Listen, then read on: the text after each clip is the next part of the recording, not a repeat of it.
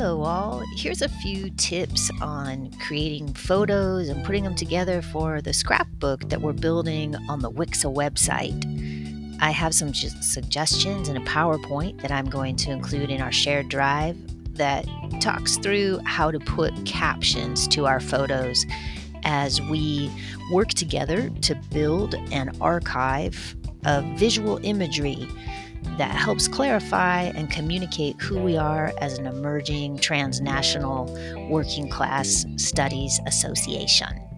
Have a wonderful time.